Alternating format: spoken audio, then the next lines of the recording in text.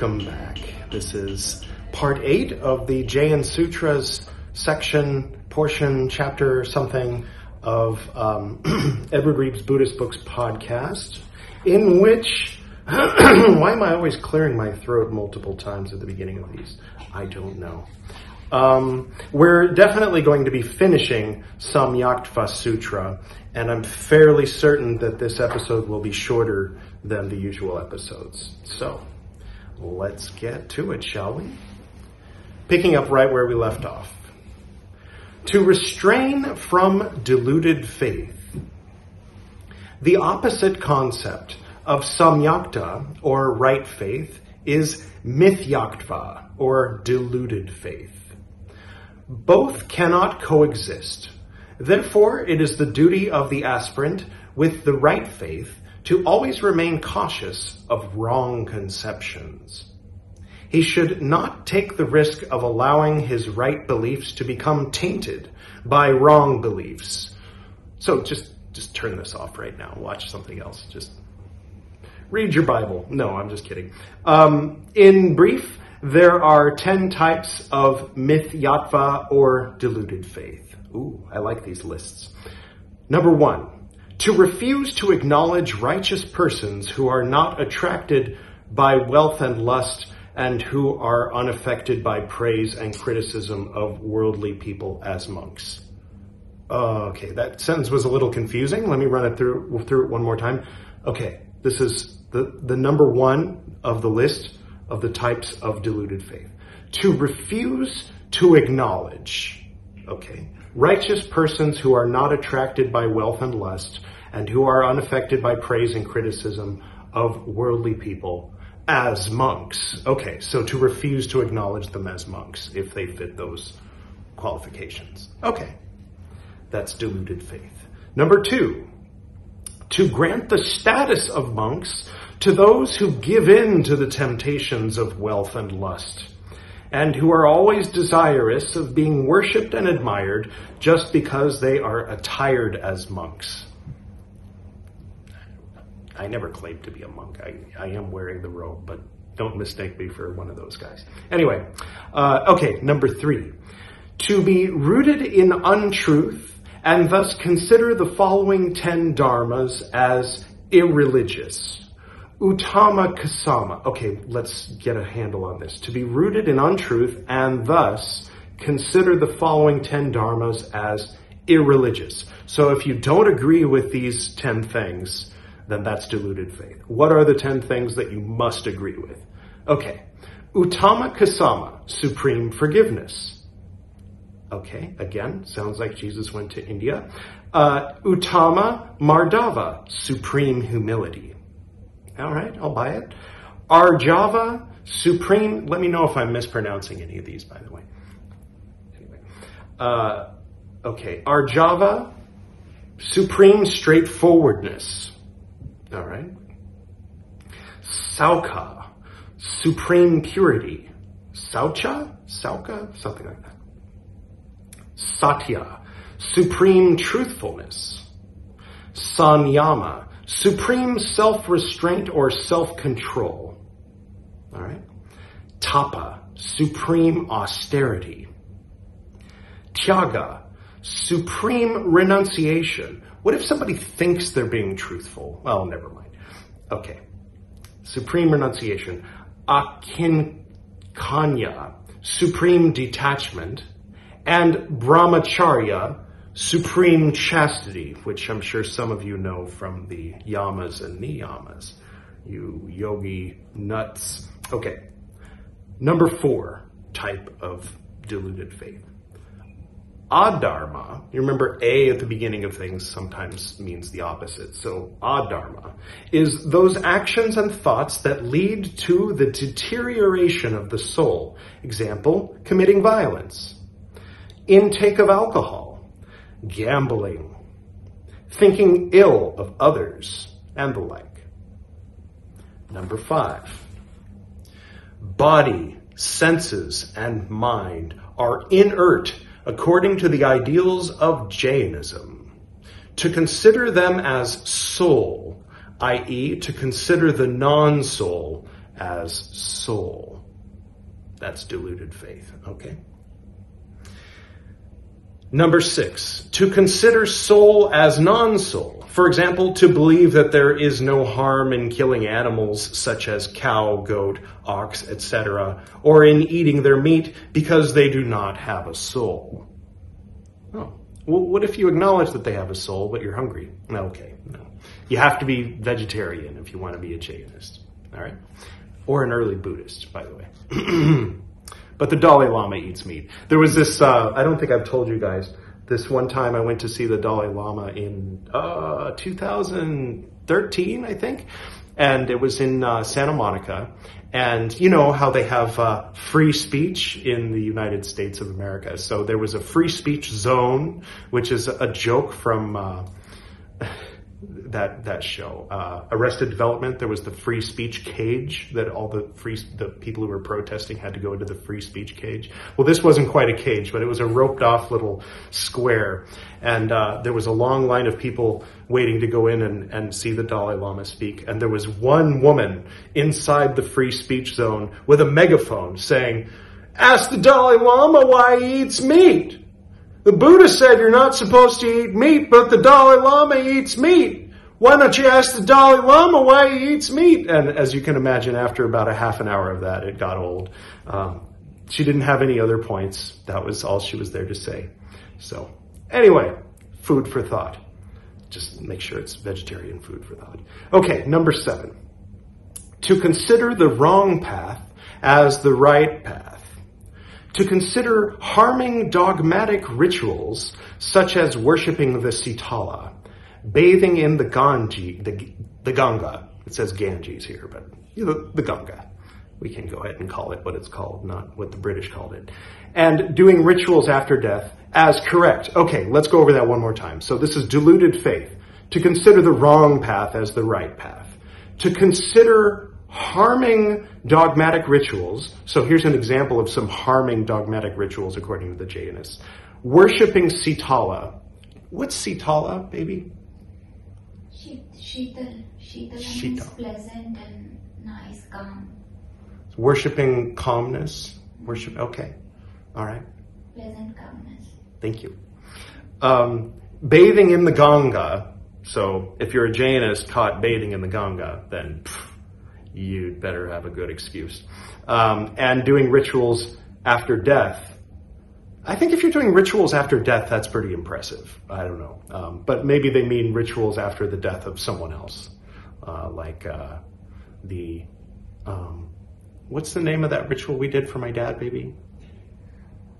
Puja. That is exactly the name. That's okay. We did this puja where we poured my dad's ashes into Ganga because my stepmom had kept them. Mainly means cool, pleasant, cool, like a cool breeze, like a cool, pleasant water. Okay. So don't worship coolness. And don't bathe in the Ganga ritually. And don't pour my dad's ashes into the Ganga in Rishikesh. Asti Vistar. Visarjan. Okay. Pouring ashes. The pouring of the ashes. My stepmom had kept his ashes inside of a 1,000-year-old statue of Vimalamitra, who was one of the guys who went from India to Tibet with Vajrayana Sutras and translated them into Tibetan, then went on into China and translated them into Chinese. And so they had made a statue of him approximately 150 years after he died. And my grandpa ended up with that. That's a whole other story. I do plan to write a book about my grandpa sometime. Maybe this year. We'll see. Okay, so yeah, I thought that was a little odd. I guess people do that. People keep relics in stupas, and that was sort of like keeping his relic in a stupa. But I felt like it was a good thing to perform the Hindu rite of pouring the ashes into the Ganga to free the soul and allow him to attain mukti, or liberation. So yeah, these are all no-nos according to Jainism, which once again helps to establish that they are a separate religion from quote-unquote Hinduism. So all of the practices of India, generally speaking, get lumped together into the name Hinduism, and then people come along and say, don't do that, that's bad, and then they are not Hindu. So that's how that happens. Anyway, but I mean, based on what we've learned about how Jainism seemed to be there before recorded history, and the Vedas, I guess it's controversial to say they came with the Aryan invasion only about 6,000, 5,000 years ago. So, Jainism might actually be more authentically Indian than Hinduism. Oh, he said it. Oh, shit. Oh, no. Call the media. Okay, don't call the media, please. Fuck. Okay, anyway. So, yeah, that's those are wrong things. Anyway, number 8, to consider the right path as the wrong path. To consider these old or new rituals which help in progress of religion and evolution of society as incorrect. I am borderline guilty of that one for being in any way critical of any of these words. So I apologize. And no need for me to apologize. I'm the one who's going to burn in the Avicii hells. Do they have Avicii hells in Jainism? Anyway, number 9, to consider that, I know sometimes you freeze. There's the hot ones and the cold ones, and they get into all that in Jainism, maybe Mahayana, or Jainism in Vajrayana, maybe Mahayana. I'm not sure. Anyway, number 9, to consider that which is inclusive of karmas as a devoid of karmas. There is no attachment and aversion in the Paramatma, or Supreme Soul. Yet to think of Paramatma as the killer of demons for redemption of his devotees, or to believe that the Paramatma becomes the spouse of those women who worship him, etc. Oh, okay, so all of those are diluted. Okay, right. So Sufism is diluted faith according to Jainism. Why am I not surprised? Okay, number 10. To consider that which is devoid of karmas as inclusive of karmas. Without attachment and aversion, neither can devotees be protected nor enemies vanquished. I'm sorry, let me read that again. It kind of went in one ear and out the other, even though it came out my mouth. Anyway, to consider that which is devoid of karmas as inclusive of karmas, okay? Without attachment and aversion, neither can devotees be protected nor enemies vanquished. All right? Without karmic connections, attachment and aversion cannot arise. Yet to think that all these are a divine play of the Lord is a mark of delusion, Amandeep. I see you with your little game of primal force. No, I'm just kidding. I'm joking, obviously. I'm not a Jainist. But the Jainists disagree with you and my dad. Hi, by the way. Thank you for watching. Okay. Yet to think that all these are a divine play of the Lord is the mark of delusion. All the world is not a stage, Shakespeare. To believe that despite these activities, the Lord knows how to remain detached. To believe that despite these activities, okay, all right. So it's a very specific thing, that this is a deluded faith, to believe that the Lord remains detached but plays a game in the world, and yeah, that is delusion. Okay. One must stay away from these 10 kinds of deluded faiths. All right. It does remind me of, probably in other places as well, but in Samyaktva Sūtra, it talks about 10 types of wrong faith and 10 types of wrong philosophy and 10 types of false gurus, people who think that they're gurus and they're not. And, well, anyway, if you're interested in that, I recited that a few years ago. Okay. Regular recitation of Samyaktva Sūtra. The final question is that when the aspirant has adopted the vow of Samyaktva at the beginning of his sadhana, we know that word from yoga, or at least we do. I don't know if you do. I'm assuming. And performed all the necessary religious activities thereafter. What is the need for him to utter this sutra every day? I think he's going to tell us. Is there a new Samyaktva being adopted every day? The response is that Samyaktva is adopted once in the beginning and not every day. Oh, all right. Good to know.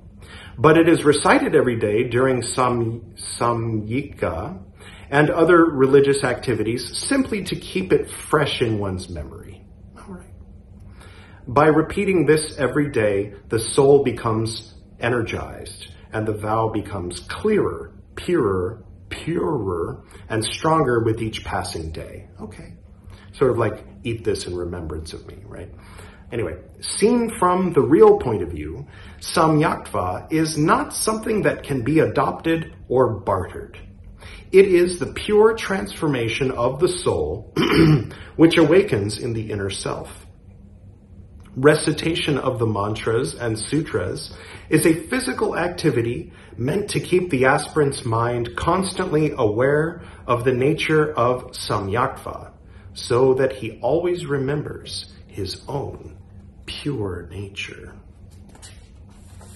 And that concludes the section of the Samyaktva Sutra, where they talk about the Samyaktva Sutra. But by they, I mean Upadhyaya Amar Muni, 20th century Jainist saint, talking about a second or third before Common Era Jain Sutra. So there you have it. And next time we will begin, mostly because I didn't want to write two different long names on the description of this episode, that we finish this one and start this one. And just to kind of like, okay, now let's think about that, absorb it, and then next time we'll start with a new chapter. And that will be Guru Guna Smarana Sutra, remembering the Guru's qualities. And of course, I'll try to find a nice recital of that so that I don't have to butcher the Sanskrit for you. And okay. Today I did it inside. This is a window, but this is basically the same stuff that you saw yesterday, a slightly different angle. Got the curtains here, and it's unavoidable, but better than one of these blank walls, right? And I think in a week or so we'll have a more interesting view. But anyway, thank you all for tuning in. And oh, by the way, I never said, if this is your first time seeing me, click here instead. Don't watch this video. That'll start you at the beginning of the playlist with the Dhammapada. And if you're confused about why I'm talking about Jain Sūtras on a podcast called Buddhist Books, then click here for episode 1 of the Jain Sūtras portion of Buddhist Books, and I will give you a very thorough explanation about why we're talking about this. Okay, so I'll close with the prayer which my father taught me when I was very young. To the north and to the south, to the east and to the west, to the spirits of light among us and to the spirits below, we send out our reverent love and compassion. May all beings be happy. May all beings be serene. May all beings be in peace.